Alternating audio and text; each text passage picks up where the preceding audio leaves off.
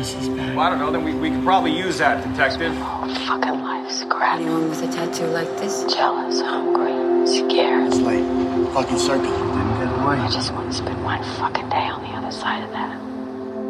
This is Ellipsis, the official companion podcast to An Invitation to Destroyer, where I, your host, Jim Panola, chat with fellow fans, podcasters, film critics, filmmakers, and of course the artists behind Destroyer itself, where our conversations are unbound by the structures of the main series. My guest today is none other than Phil Hay, co-writer and co-producer of Destroyer, who also has writing credits on The Invitation, Ride Along 1 and 2, Clash of the Titans, Crazy Beautiful, and The Mysterious Benedict Society. During this episode of Ellipsis, Phil and I touch on a lot, including the unusual level of involvement that he's brokered as a writer and producer on set, how Aaron Bell's unvarnished shame attracted Nicole Kidman to the role, and how Phil once broke his finger playing football with Logan Marshall Green, among so many other tidbits, insights, and stories. Quick shout out to some of my wonderful Patreon supporters, Rupa Das Gupta, Wall Stritch, Joseph Panola, John Panola, and Jane Panola. Without further ado, here's my talk with Phil Hay. Hi, Jim. Phil. How are you? Phil, I'm well. How are you? Great. It's nice to see you. It's nice to see you. It's nice to be seen and heard. I'm glad my microphone is apparently working. It seems like it's resonant. It's completely resonant. Thank God.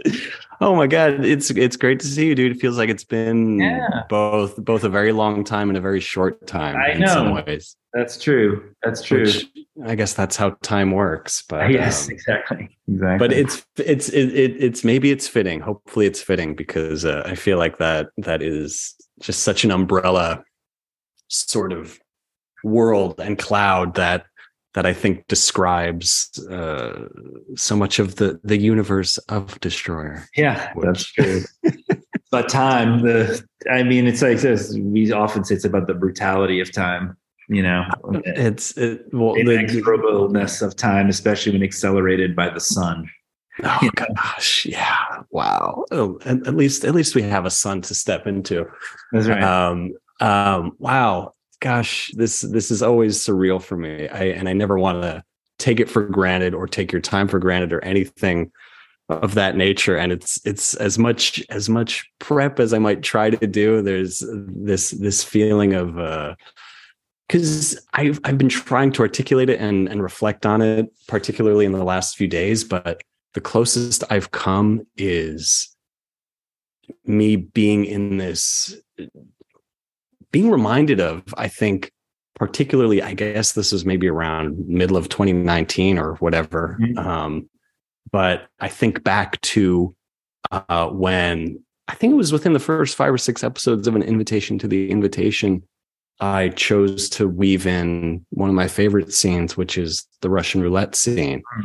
Mm-hmm. And the reason I bring that up, the reason I've been thinking about it is because when I think in those terms, the fact that I very directly, very intentionally wove Destroyer into that conversation, mm-hmm. It feels like you and I sitting down right now, it feels like it's in a way, the buildup started then back in, and of course you could make the argument it started when the first time I saw the movie, but in regards to just looking at both particularly those two films with such scrutiny, that weird time dilation thing of just like, what's the same, what's different. In many ways, it's a very long-winded way of saying I've been thinking about Destroyer just as long as I've been thinking about The Invitation. And it has been percolating and marinating for probably at least that level of time back when I was trying to verbalize those parallels. Right on. They're on the surface not as connected as they are subterraneously, I suppose, and I think that, I'm so happy that you're doing this. Again, I'm so flattered and thrilled because I genuinely learn things about my own stuff when I listen to you talk about it. And that's the highest compliment that I can give. So I that's on my list, what you just mentioned, but hopefully want to arrive there with maybe some more general buildup in terms of ending where we start.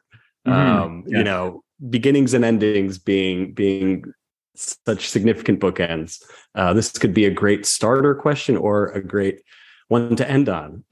So in that spirit, I'm so curious. It's been a little over 4 years now since the movie premiered, approximately. And unsurprisingly, it doesn't need to be said, but even under normal circumstances, I think that would feel like lifetimes ago, plural. Yeah. But especially in this time, place, era, eon, however you want to describe it, 4 years and however many lifetimes later. Yeah. What's your relationship to the movie? What's the same? What, if anything, is different? Like, how do you feel about the film with that not insignificant gap from when it premiered, when you finished it, to now? Yeah. I know that's broad, but I'm curious. Yeah, that's a good question. I think that I feel very, first of all, I feel very close to it and very identified with it. It's on my mind every once in a while, and it's there, and I feel very, I feel it's very, both it and the invitation are still very alive in my imagination. And I still think about, obviously, the things that the movies are about, but I think about the making of them, and I think about the process of getting them out and the festivals. I mean, like, it's sort of very big in my mindscape. Though they're both movies are so incredibly important, obviously, to me and to Karin and to Matt. And so I think that it's funny. I will occasionally go back and watch parts of it, or it'll pop up on whatever service, and I'll be like, I'm going to take a look. And I'm very happy to report that I feel like it still pulls me in, and I feel like it's of course, I'm far from an objective observer, but I find myself very, I think the stuff that it's about is still potent in there. And I think that, I'm always, every time that I see it, I'm especially, I see something new in every time I see it. I see something, some little corner, some little character thing, some little moment of some kind of observation. And I think that that's really great. It's like, it's funny, like when you are that deeply connected with a story, and then it becomes a movie and its own artifact, it becomes almost like a religious text or something, that you can kind of go back to it in a very different way that you go back to any other film that you love. And because you're in there, and it's sort of like you're having a conversation with your own ideas, but you're having a conversation about how you've changed, and you're having a conversation about time, and you're having a conversation, inevitably time goes by, and your relationship with the people who made the film and everything is all part of that. So in answer to that, I feel still intimately very connected with it, and very much, and especially thinking of, I feel so, it's a recharge of my gratitude to Nicole every time I see it, because she truly, she gave so much to the film. And because she's such an artist of integrity, it took a toll on her too. It was hard to do this character, because she really she did what she had to do to get this character alive. And I'm so grateful that she did. I love what you're saying, because I feel like you expressed that so honestly, number one, but the thing that I'm sort of gravitating towards as you're speaking is this sort of just like that very, I struggle to articulate it, but that feeling of revisiting a work of yours, could be a piece of music, obviously a movie in this case, a piece of artwork. There's such an interesting feeling. I'm sure there's a German word for it or something, but I'll do it every now and then with any of the above. I'll revisit something I made years prior after a long gap between engaging with it. And there's something, I think the way I'm sort of hearing what you just described is like, I think that when you have that feeling that you just discussed of like, oh, I'm noticing new details, or, oh, I'm in conversation with myself. To me, the way I'm receiving that is, if you're having that response or a similar one, to me, it feels like a function of the level of honesty that you injected into the artwork at the time of its making. So that years later, when you do, or however long later, when you choose to revisit it and you don't cringe, or you don't wince, to me, that feels like, oh, that's proof, or that's evidence that when it was being made, it was being made truthfully. Yeah. And that's not nothing. Yeah, no, it's really important actually, because I think,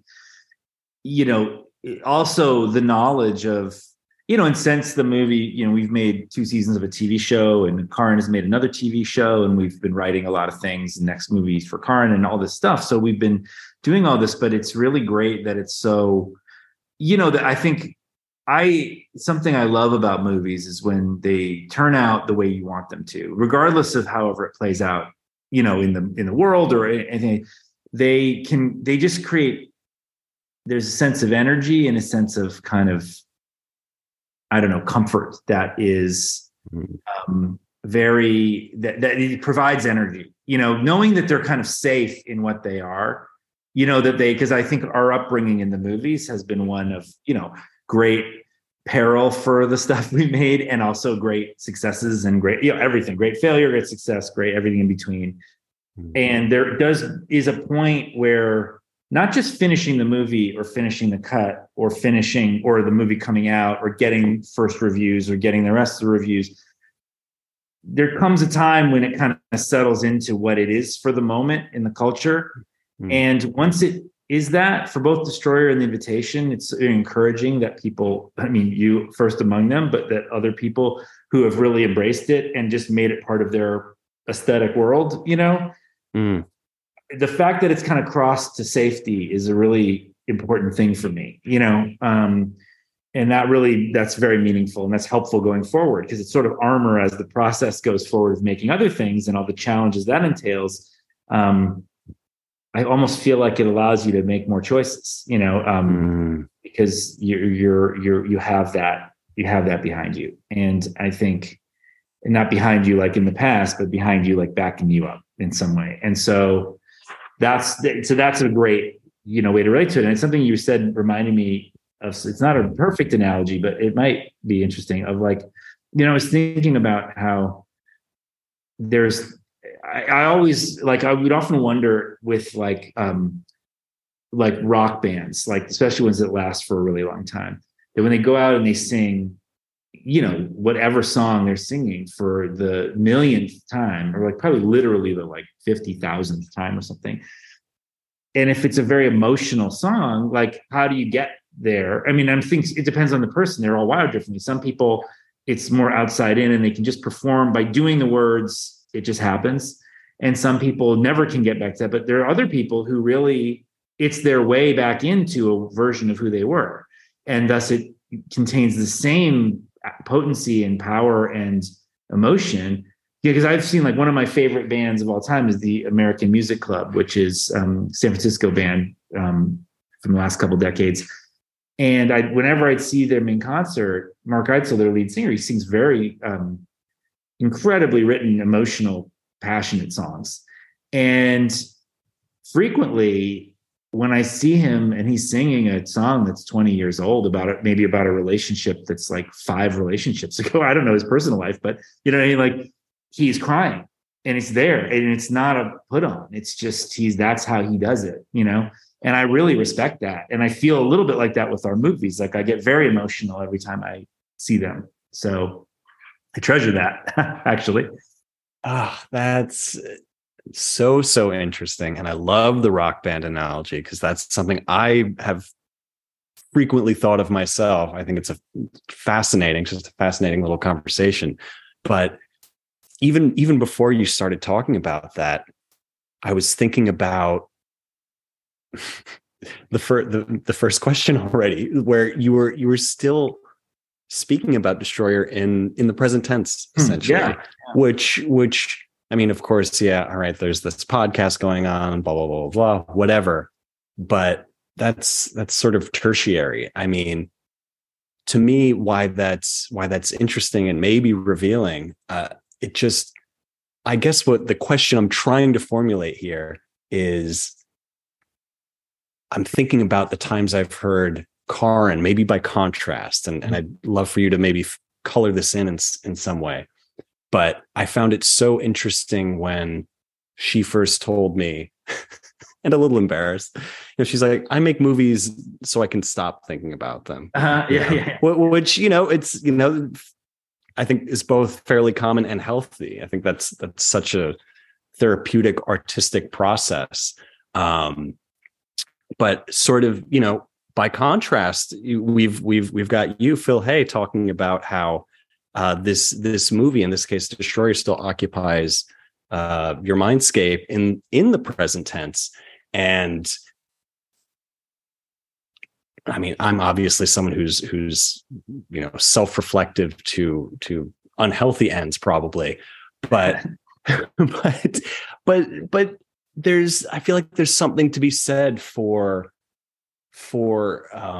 especially you as co-writer, as co-creator of these characters, of this world, and inventing it on the page before a single frame was recorded. I can't imagine how again, if it was an honest undertaking, which it clearly was, how you could ever really let them go. So to me, it's sort of, there's something comforting. There's something just, I think, it just generally compelling about the fact that you either allow these characters to walk with you, or it's maybe they're so fully formed that they have just sort of clung to you. But I feel like there's just something very strangely moving about carrying them forward. Yeah.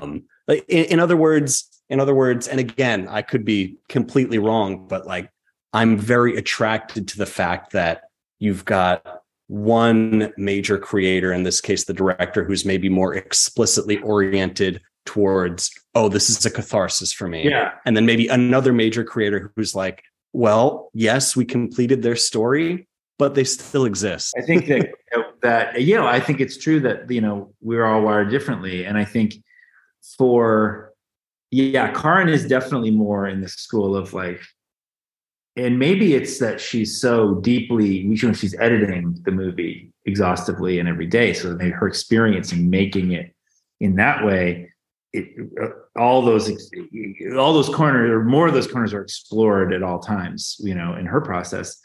And there's more mystery because we write the script and we produce the movie, and we're there every single day. But there still is mystery when the cuts come back to us, because Karin works with Plummy, the editor, and she shows us when she wants to show us, and we talk through things.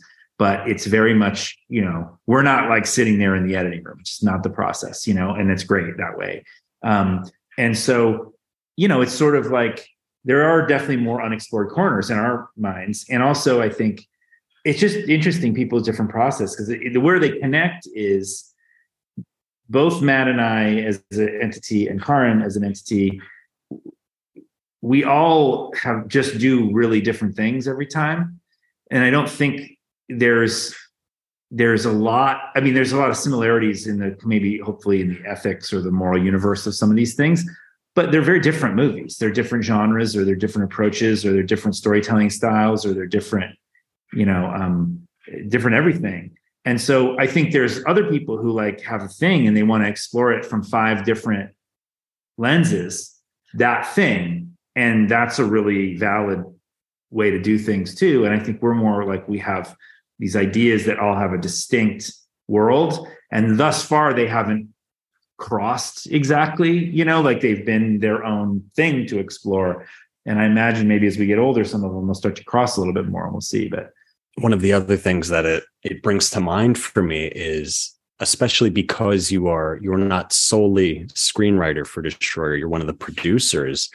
I was wondering, and this is coming out of me re-listening to the fantastic commentary track that you and Matt did, but I'm curious how much of, because you hint, and you can please correct me if I'm wrong, but you touch on the fact that in Destroyer's case, you were basically just more of a presence than maybe is usually common on a set. Oh yeah. So, writers free. It can be, but it also, in our case, it's essential. Like when we make movies like that, the three of us, Karin, Matt, and I are just a unit together, and there's no place I'd rather be. So if I don't think I've ever, I think maybe I missed a half day on the invitation because I broke my finger playing football with Logan Marshall Green. That's true. And so I had to miss half a day to go to get an X-ray, and then I ran right back. But it's really essential to us to be there always, because I also find this, and I found this making our television show Mysterious Benedict Society as well, which was made during the pandemic. And so the first season we weren't able to be on set at all, but we were in this very garage. I had monitors, we had a direct feed from everything going on at set, all the cameras, and we had a system to talk to the directors. So we were able to be there every single moment of every single episode, which is frankly rare in TV. Normally you're sending, people cover set. In that case, we did. And then in the second season, Matt and I, it was in Los Angeles, and the pandemic had eased as much as it was easing or whatever. And we were able to go to set and be there. But for me, I love to be there for many reasons, because one is I just love that physical place. Not everybody does, weirdly, but that's always, it's such a magical place for me. But also because I feel like, I absorb it. I can just absorb everything. And then the cut, my idea of what's there, I know what's there, as opposed to watching dailies every night, which is it's just more difficult, because it's if you have to do it that way, you have to do it that way. But I don't really need to watch dailies very often unless I have a specific question, because I've seen every take and I know in my head what is possible, To me, that's very heartening. I feel like I'm of that mind, of that cloth. There's an invigorating quality, I think, to being on set. It's like you said, it's so alive, and I feel like, much like you're describing, simply being in that milieu, if you will, is it just sort of you get everything through osmosis. You're just sort of you're seeing everybody's body language and you can feel it. Like there is an intangible feeling in certain scenes, and it's good to know that. It's good to feel that, and whether it's a feeling of, oh, we have to do something to this scene, like something's not playing the way we want to, or if it's just like, oh, I felt it, like I felt this emotion here, I felt it really strongly. So then when you get to the cut, if that emotion has somehow gone missing, at least you know what the beacon is. You know how to start clawing your way back there, because you felt it and it was real and it was there. And so you got to just find it again. So it's helpful to be there when it's happening, if you can, and sometimes what's interesting is the emotional stuff doesn't happen until the cut. Or you don't realize how emotional it is until you see it cut together. And it's because a choice was made that was unexpected, or a choice that was made that was like exactly in concert with what you were hoping for, but you didn't really know how to look for it literally. And then you saw it, Thanks for listening to this abridged preview of my interview with Phil Hay. You can hear the entire 80-minute episode, which itself is just part one of two separate interviews, at patreon.com/Jim Panola, where you can also find a wealth of exclusive written essays, demos, and of course the entire Ellipsis back catalog, which can only be found on my Patreon. Thanks so much for your continued support, attention, and time.